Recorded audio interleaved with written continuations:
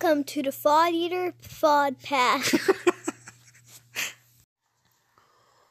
What is up, y'all? It's Froth here, Thought Eater Podcast and blog. Hope you're doing well, and thank you for listening. Kind of back to my regularly scheduled programming here, so I'm doing a Night Below campaign recap today, because we did manage to play last night for the first time in a couple weeks, due to travel and whatnot.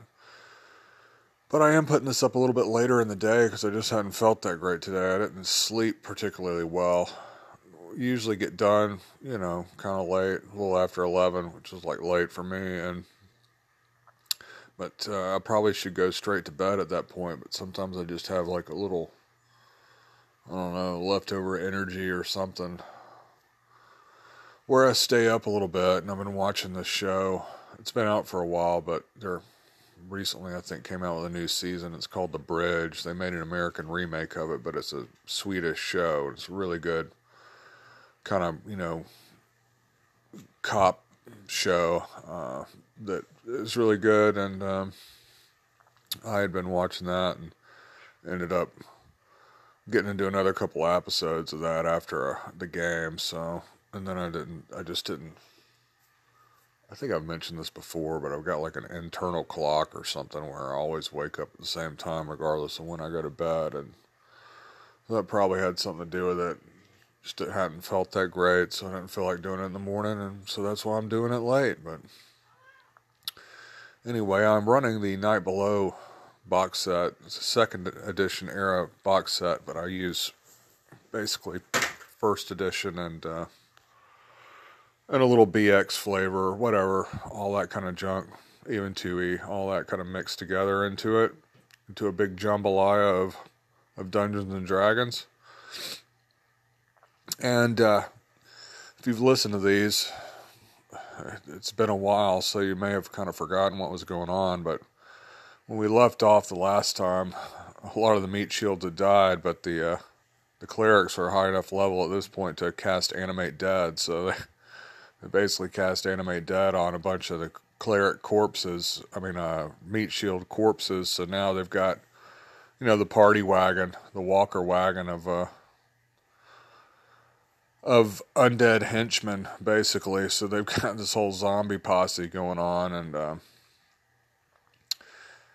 the most recent events of the campaign, as far as like the plot line, the Deep Gnomes, aka Snurf Neblin, had given them an errand to run for them to gain their trust and gain their support as they venture deeper into the Underdark. And so the task laid before them was to rid them of these trolls that inhabit these nearby caves, nearby the Snurf Neblin city maze city. And the party had been kind of putting this off, fearing that they were maybe not quite ready for it. So they'd been facing the challenges of these humanoids that inhabit these caves, closer to the surface. Is what they've been doing the last few sessions. And I figured that's what they would probably keep doing, but they kind of surprised me a little bit and decided to go ahead to the troll caves, in the Underdark, the deep Underdark. And Kuiper, who is an NPC ranger, had pledged his support to help with the trolls, so it ended up being, quite a large party. It wasn't the full gamut of players. We were still missing Taryn the Ranger and Cyril the Assassin. They both weren't there, but everybody else was. So we had 5 players, plus 1 living henchman, plus Kuiper, plus 5 zombies. So quite the group, and so they made their way back from Kuiper's farm to the entrance, the caves that kind of lead eventually to the Underdark area there. And they didn't encounter anything on the way. Spent the night in this old orc cavern where they had routed the orcs several sessions ago, to go ahead and wake up the next morning to go into the Underdark. It was here where the Snurf Neblin did their whole kind of pop out of the walls deal on them, and Weird Gerald and all the rest of the Deep Gnomes greeted them and kind of told them where they were going as far as the trolls went.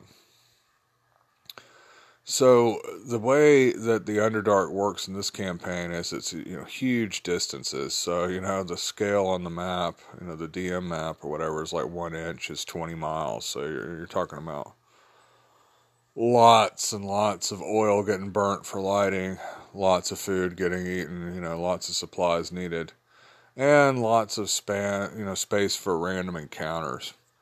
And this is basically more or less the start of the second book of the box set, and it really jumps in difficulty here.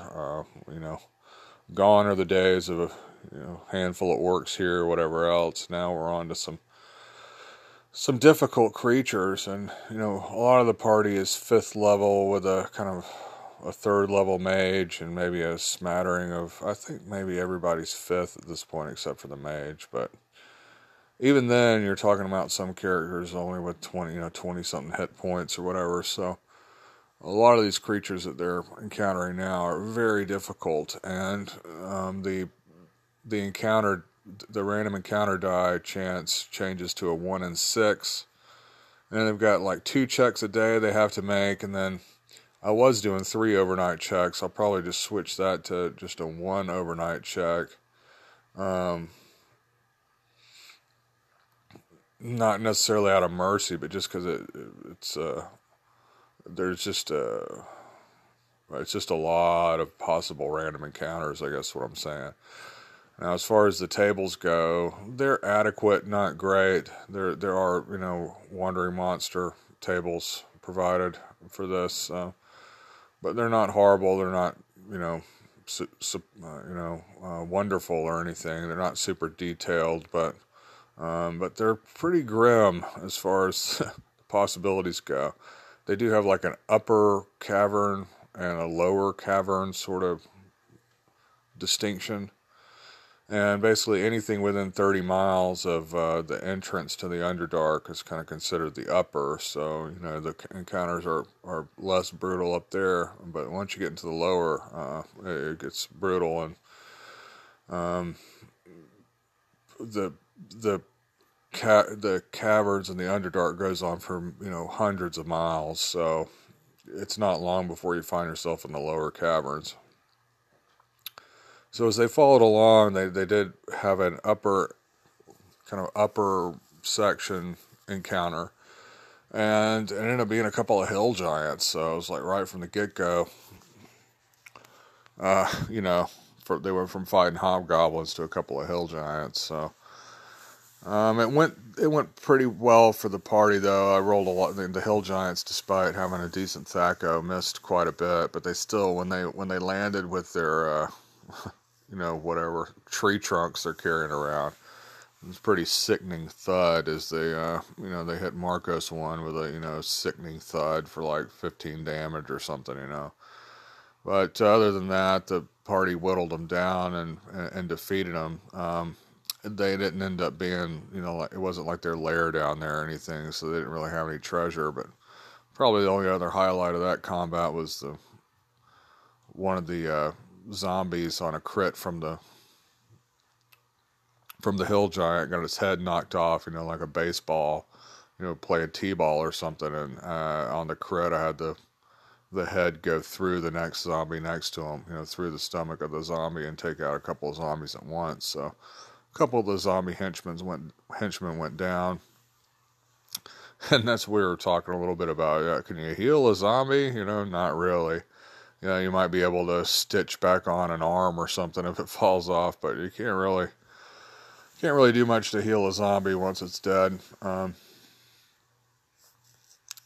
can't just repeatedly animate the dead on something, it's just, once it's dead, it's considered destroyed. But we were pondering that crucial life question for a minute as they ventured deeper.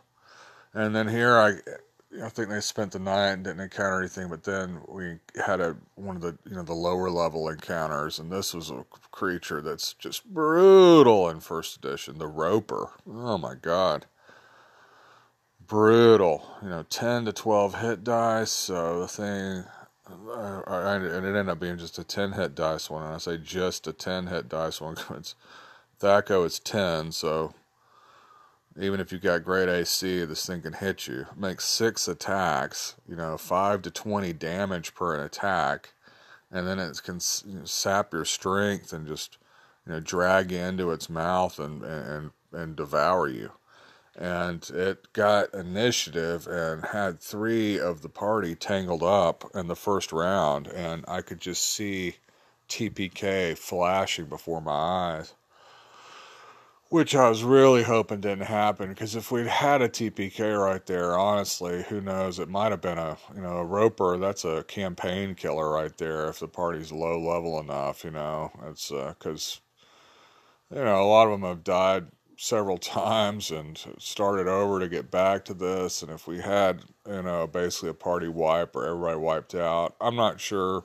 They may have wanted to keep going, but it felt like a possible campaign killer right there. But luckily the henchman that was still alive and Kuiper rolled a 19 and a 20 to free them from the Roper strands. And that was the other thing I wanted to mention. The Roper's got a AC 0, so hitting it, most of them still have Thacos of 18 and above, so just hitting it would have been ridiculous. But the luck of the dice came through on their side, and they were all able to kind of flee the thing. That is the one prayer you've got against a Roper, is that it's slow.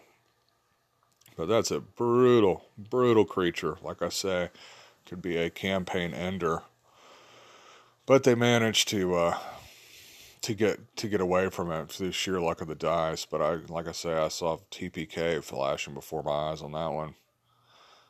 The good thing about a Roper, though, is if you beat it, it's almost always in its lair. So that was sketchy, to say the least. And then they had another random encounter heading towards the troll lair, which ended up being a subterranean lizard, which any other night would have been kind of a highlight. But after the Roper, it was kind of like, it hit a couple times, but it was not.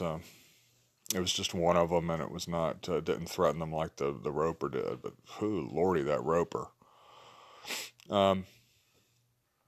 So basically, it's just a long way to get to the troll lair, and so it's definitely a drain. Drains your resources, and then there's no easy way back. You got to go back through all these encounter possibilities. And when they got towards the troll area, they had cast an invisibility on the thief so that it could scout ahead, which it did. And there's there's like 2 factions of trolls that are kind of warring, or rivals in these huge caves. And so the scale is really large of these caves. And so so Puck, the thief, scouted ahead and saw that the one side is like these trolls that have these kind of almost like a baby or something, like a little,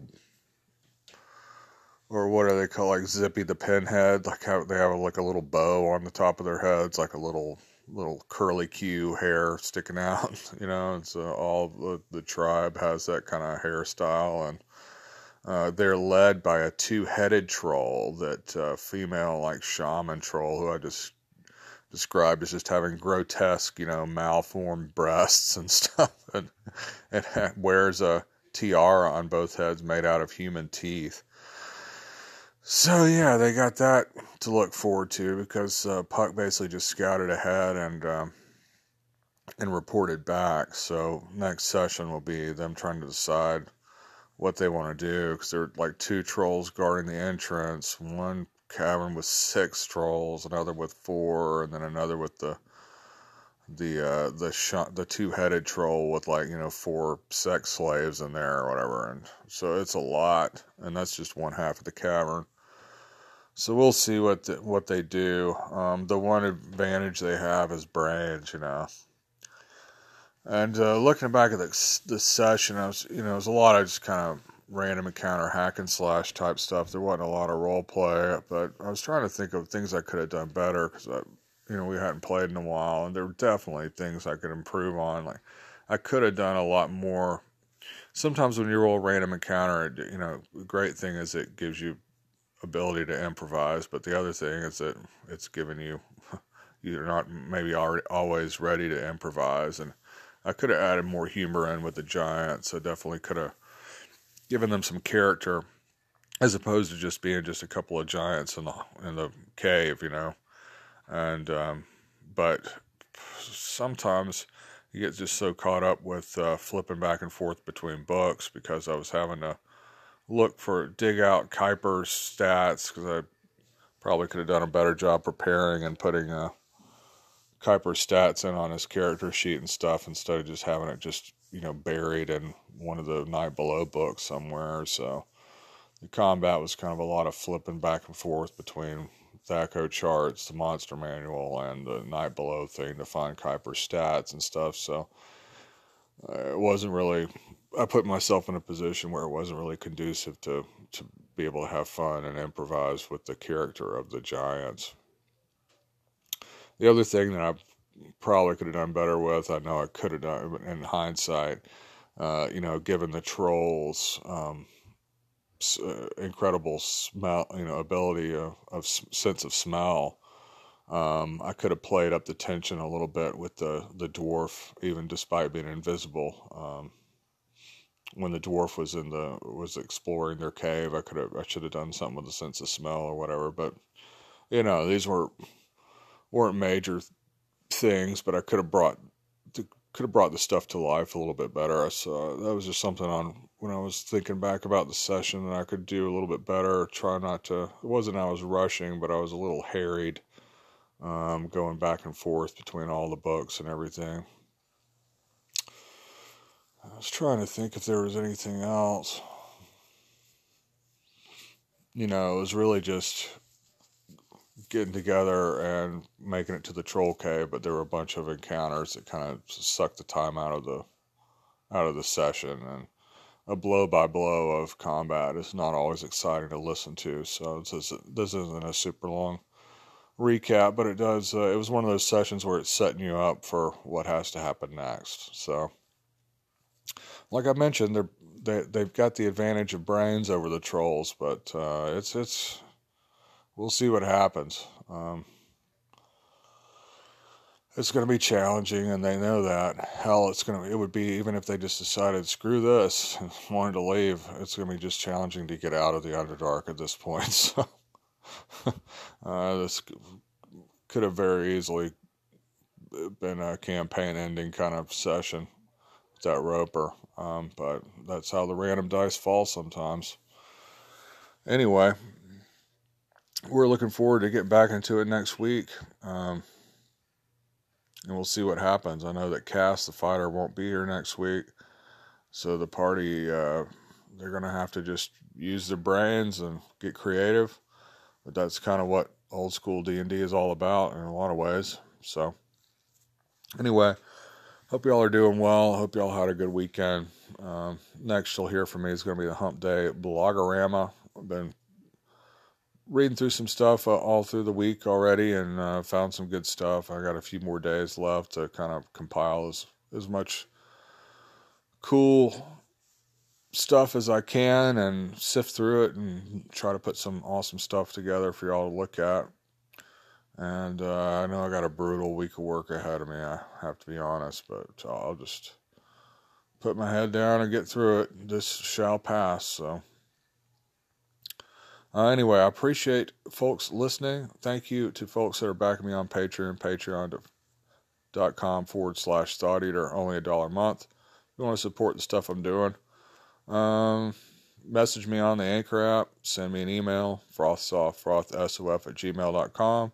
Check out the blog, Thought Eater blog, frostsoftdnd.blogspot.com. Feels like I'm forgetting something that happened from the session, but I've got this little headache behind one of my eyes, and I'm not even going to try to pull it out of the old cranium right now. I'm just going to wrap this weekend up and get ready for work. So I'll talk to y'all next time. See you later. Logan, let's do it.